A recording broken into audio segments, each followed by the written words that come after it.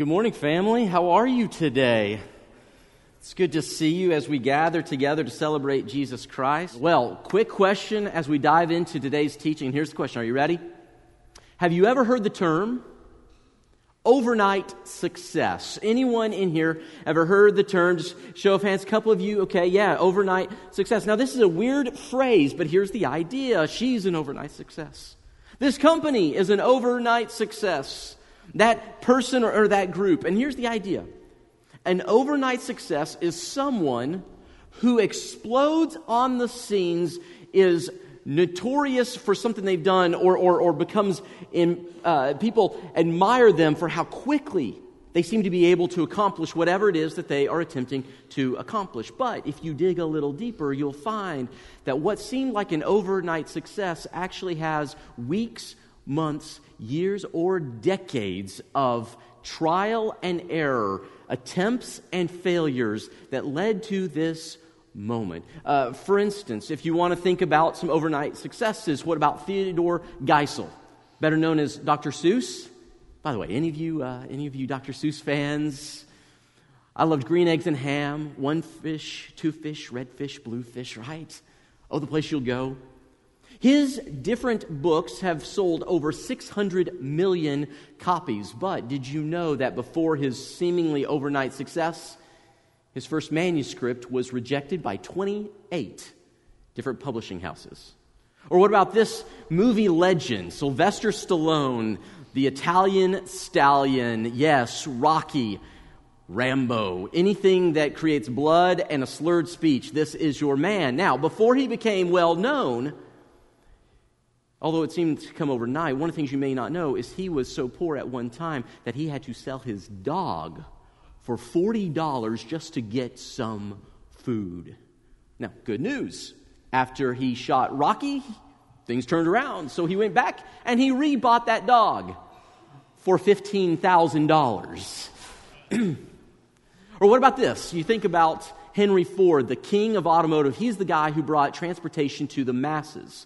He was the one who figured out how to do the assembly line and really got it down to a science. But before he became the king of automotive, did you know that his first business went bankrupt?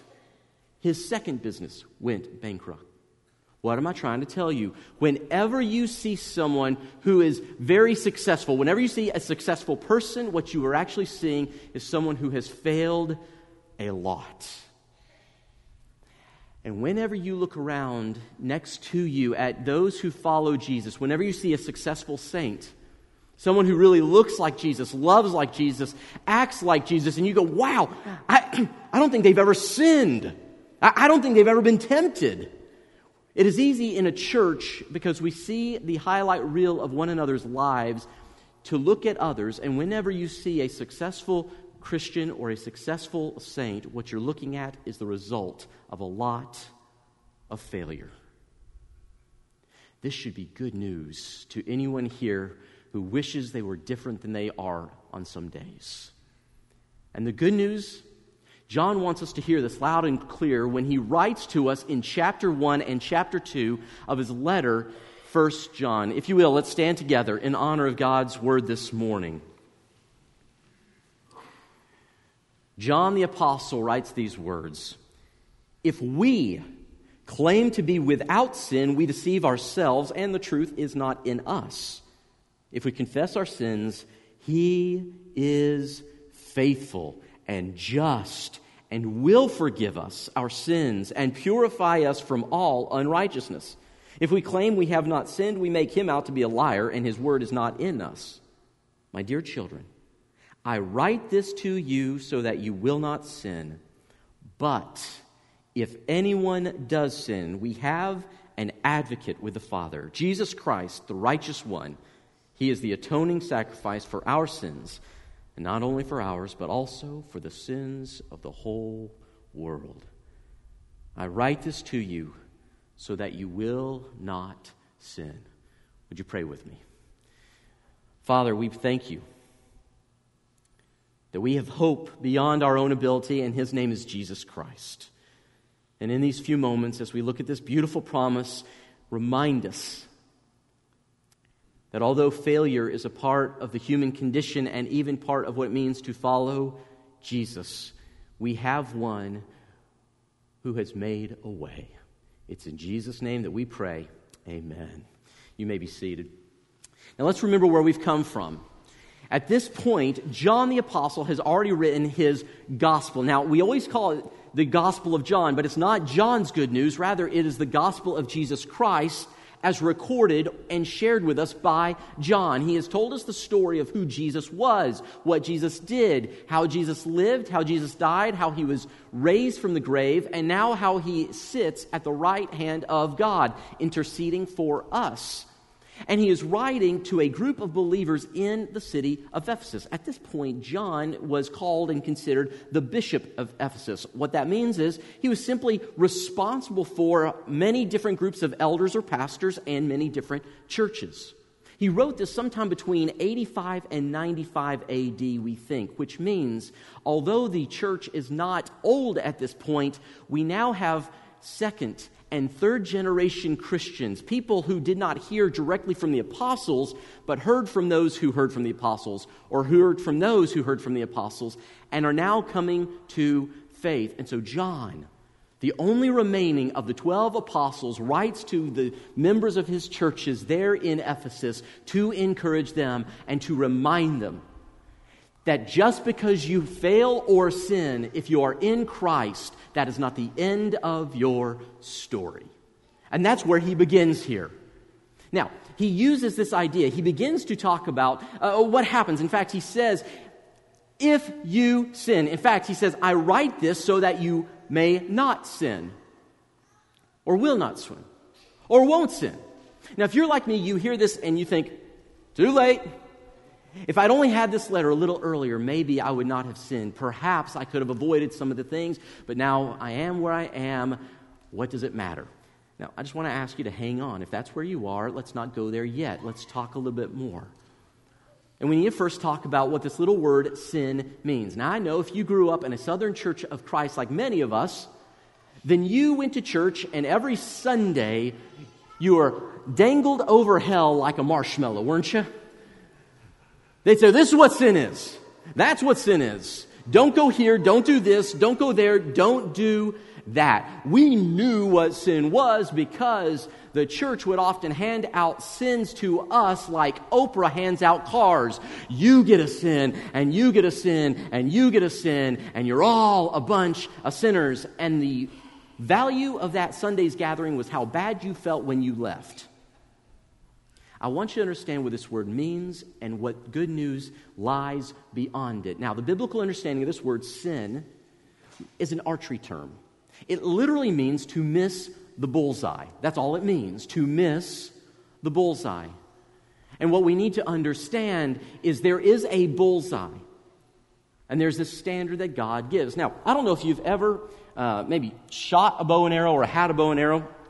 Not like one of these little chintzy things. And I'm not talking about something you get like that your parents bring back to you from the Smoky Mountains, okay? I'm not talking about one of those.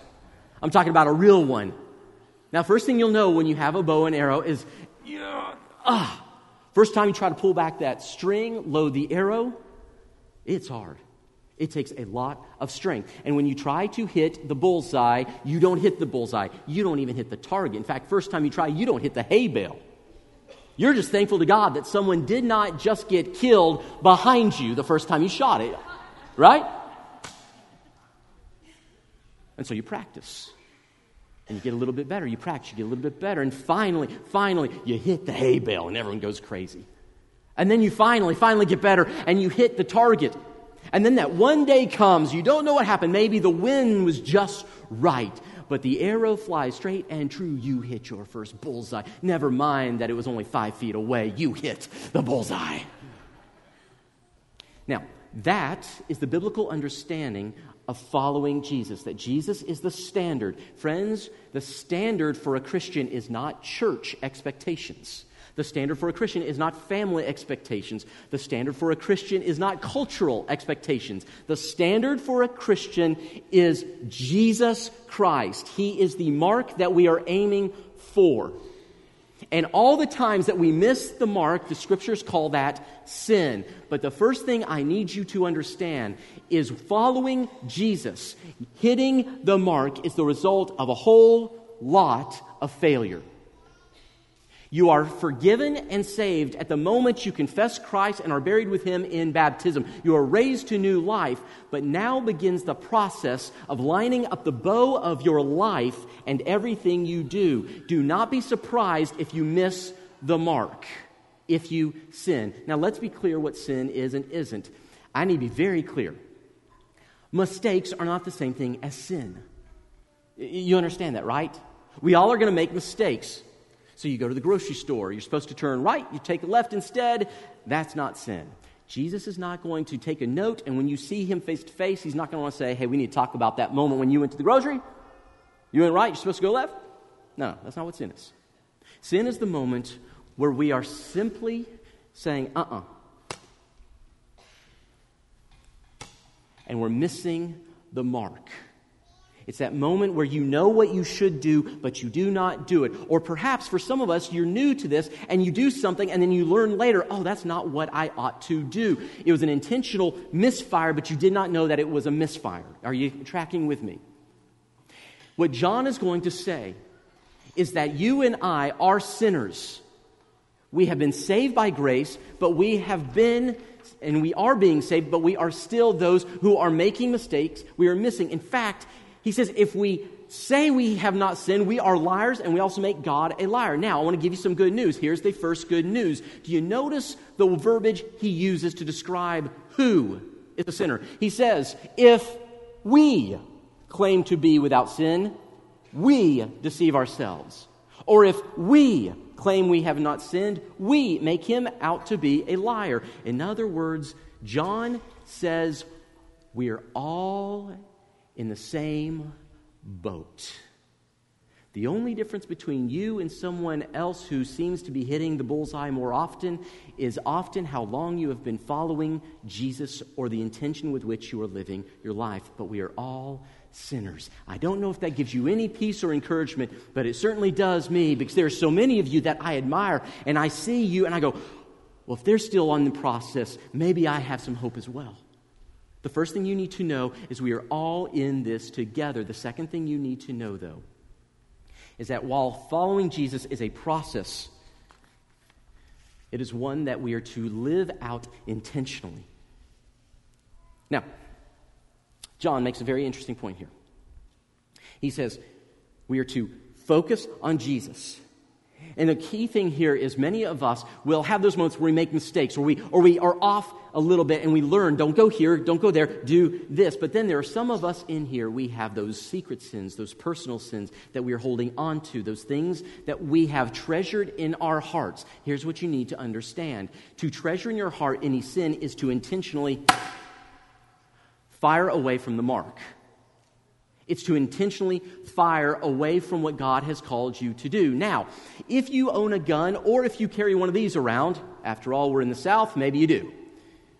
We know some rules for gun safety. One of the very first ones is this. You always aim your weapon downrange towards the target. You never aim it elsewhere. Why? Because if you do, someone is liable to get hurt. Here's the point. Sin always hurts someone. When you aim away from what Christ has called you to, it will hurt someone else, it will hurt you, it will hurt relationships, it does something to damage you. Sin is serious, so much so that God sent His Son to die for our sins. It's a big deal. In fact, Paul the Apostle will say that some, because they have misfired in their lives, they have actually pierced themselves with many pain. So sin is a big deal, but God does not leave us to it. Now, some of us confuse an apology with repentance. Have you ever noticed this? There's a difference. Some of us will say, oops, I'm sorry. Oops, I'm sorry. Oops, sorry. Do you understand there's a difference between an apology and repentance? An apology, saying I'm sorry, does not necessarily mean that I plan to do anything different. Jesus never calls you to simply say you're sorry. He calls you and me to repent, to turn around and aim where God has called us to aim. Simply saying we are sorry is not what He has called us to. But the good news is this: when you have turned, when you continue to go back, when you fire again towards the bullseye of Jesus Christ, there's this good news that God has not left you alone to figure it out for yourself. Now, I want to talk to two people in this room. And I don't mean I'm going to call one person out, but two groups of people. Here's the first one. I need to talk to those of you in here who are perfectionists. You know what a perfectionist is, right? A perfectionist is someone who says my self-worth and relationship with God depend on me being perfect. It's the person in here, you wake up and you know what the standard is, and because you know what it is, you feel this weight and this worry of trying to do it all on your own. So you come to church on Sundays, you hear the gospel, that God loves you, that God forgives, that God enables us to live a new life, but you forget that on Monday, Tuesday, and Wednesday, trying to do it all on your own. And so you make yourself miserable and you make everyone else miserable in the process because you know what the standard is. But friends, don't you know that the good news of Jesus Christ begins at the point of our failure? The reason the gospel is good news is because we can't do it, but God does it for us through Jesus Christ.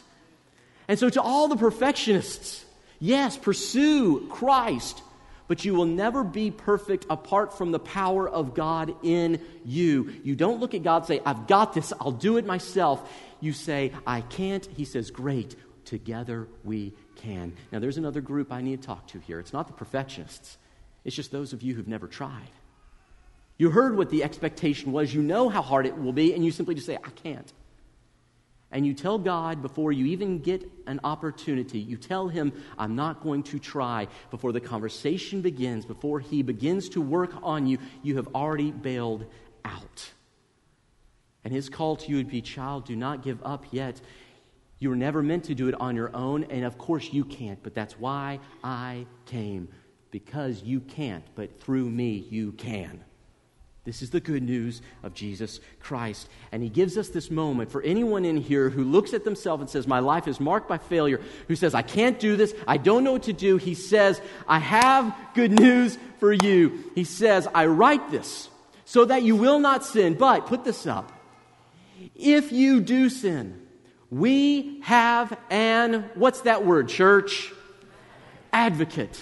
We have an advocate with the Father, Jesus Christ, the righteous one. Now, this word advocate is the Greek word paraclete. Everyone say paraclete.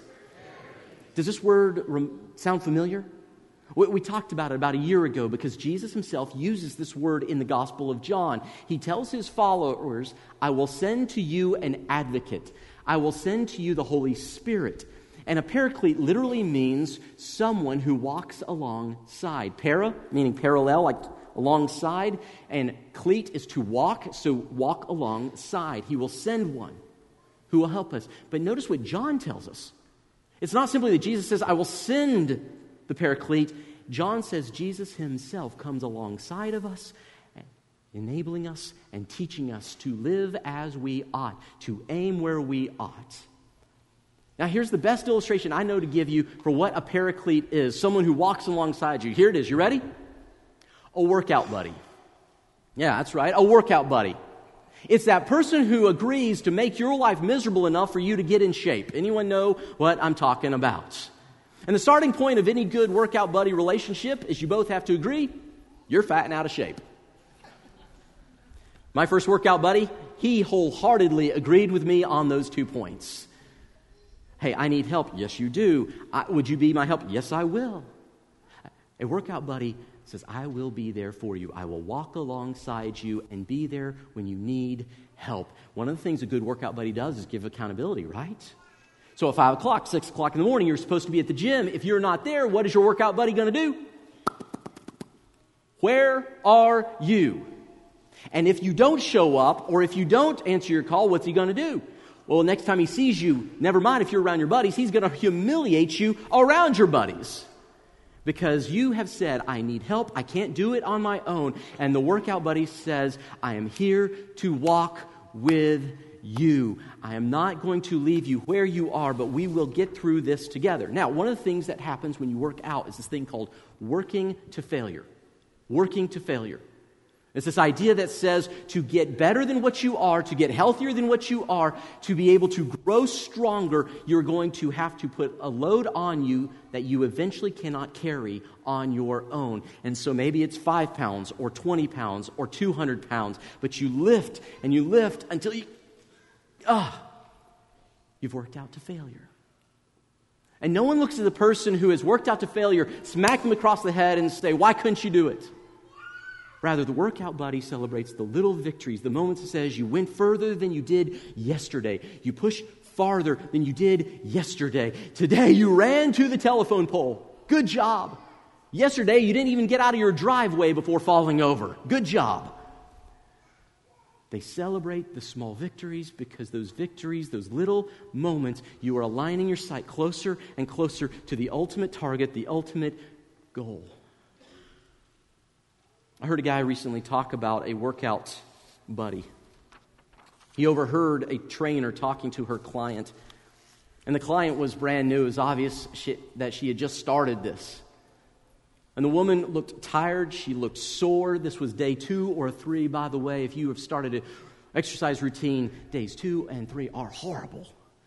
You feel terrible. Everything aches. You have stretched things that you know the good Lord doesn't mean for you to stretch. But she shows up. And the trainer says, I want you to hear from me. I am proud of you. 95% of people know they need to work out, and yet they roll over, go back to sleep, or stay on the couch. But you showed up. I'm so proud of you. The first habit we're trying to instill in you is the habit that you'll simply just show up. That you'll leave your house and get to the gym. That you won't give up before you even give it a shot. And I'm so proud of you. If nothing else happens today, you're here. It's a win. But now that you are here, might as well take a lap.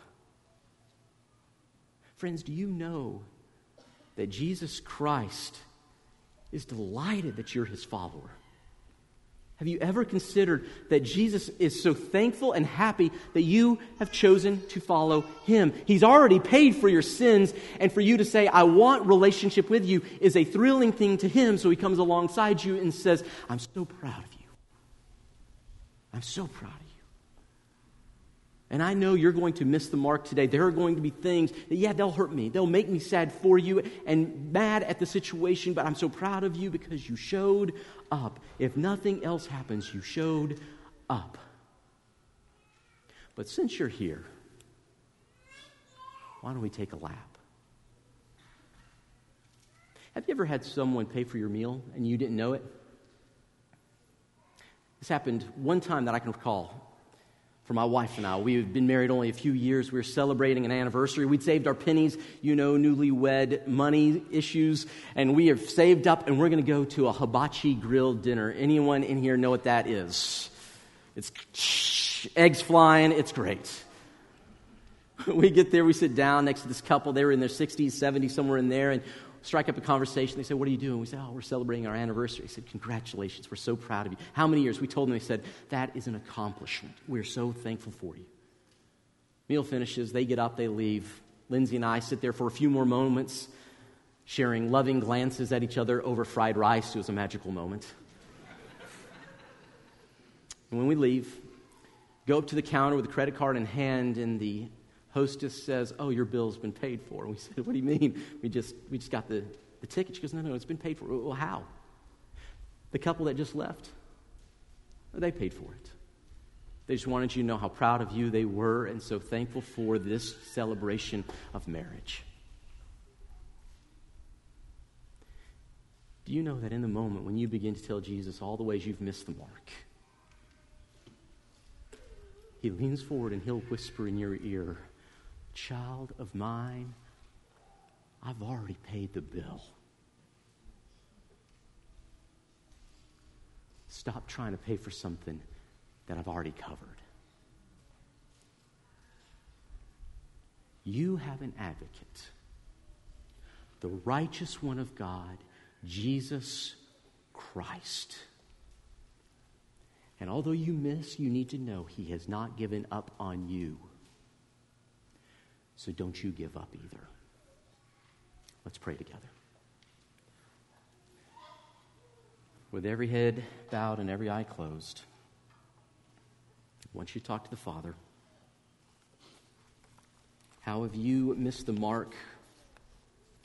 Go ahead and tell him that.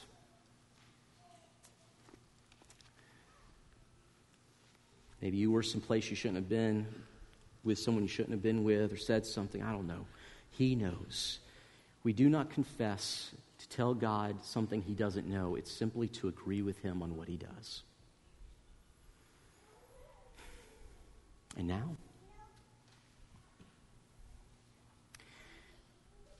tell God, thank you for paying the bill.